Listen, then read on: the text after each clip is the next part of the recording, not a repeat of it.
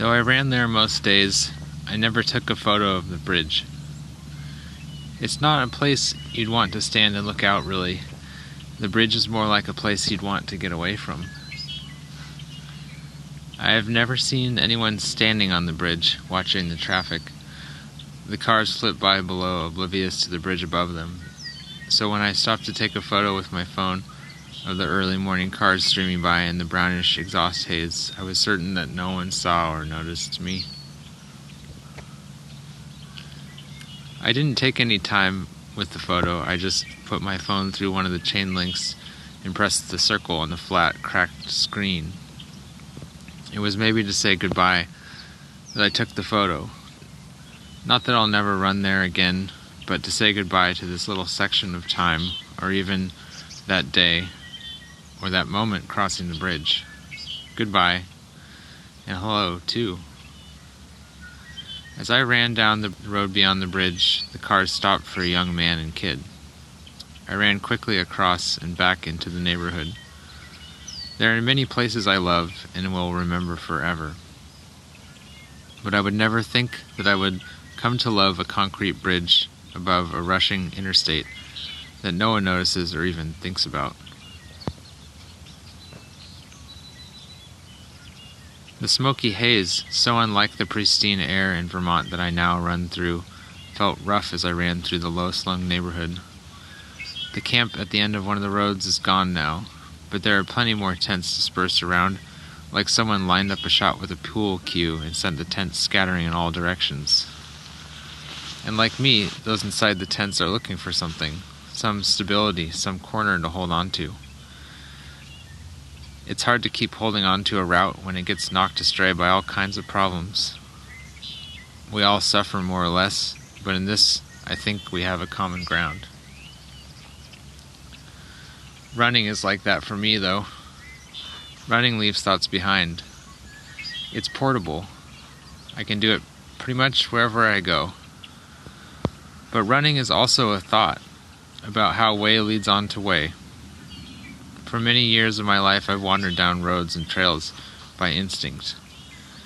And these wanderings have led me to places in mind and body that I could never get by having some kind of a goal. Precisely by not having a goal, I wound up somewhere that I couldn't have gotten before. I already said it, but I'll say it again. Because I don't really know what I want, the world opens itself up. Precisely because I don't really know what I want, the world opens. It's more about wanting a feeling. And what I found is that once I've found a beginning, all I need to do is start and go on from there.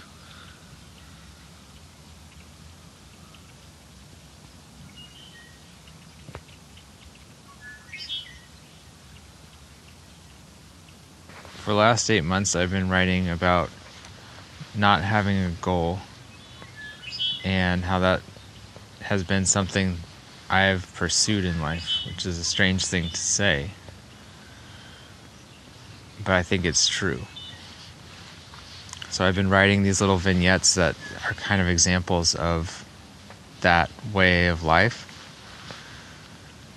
and little stories about how my life has changed as a result of that path of not having a goal.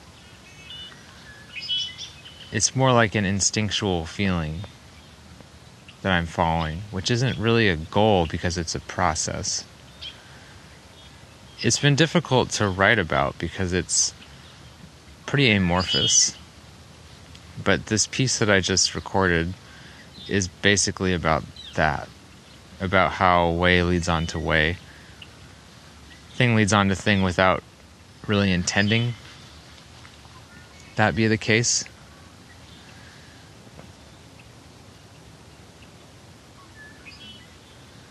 I don't really have too much more to say about it. It's just been an interesting process to kind of write about the process of discovery and the creative process. And another big theme that's come up is running. or just movement of any kind, travel, walking, running, long distance biking, backpacking. I feel like these types of movement are essentially important to me. They're what gives me life and purpose and a reason to wake up in the morning. I've always felt that when I spend time outside each day, and if I'm doing it with attention and I see something interesting, or I have a good thought, or I just get tired out from moving or something, that my contribution is complete for the day. Maybe that's kind of self-centered or weird, but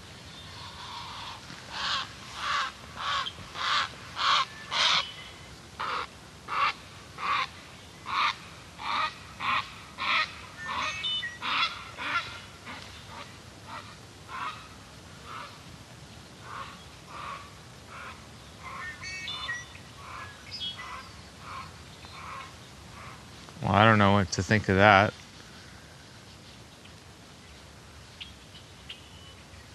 A heron just went over, just kind of took off out of this ditch just suddenly. I didn't know it was there, and then suddenly it was making this crazy sound, which I'm sure you could hear, and it was basically a couple feet away from me, lifting up over the blackberry brambles, and then now it's a hawk's going over.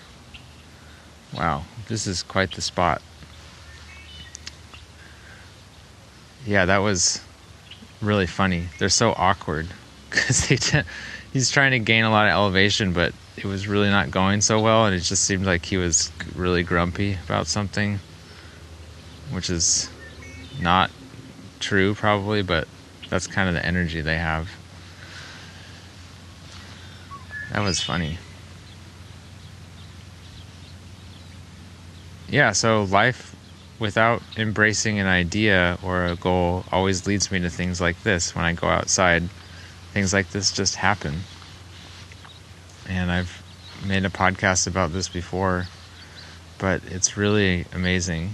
I'm really not sure if this is just how it is for everybody, or maybe it's just that I sit somewhere long enough to notice things happening. It's probably just how it is for everyone. If you give enough attention or sit around long enough, something will happen outside. And it's different than inside, because nothing ever happens inside unless I make it happen, or like something goes wrong, like a pipe bursts or something. But outside, I'm living in this real world of interaction and weather and animals, and if I'm in the city, then it's people going by, and it's just different. And I guess that's kind of what I'm writing about, going outside.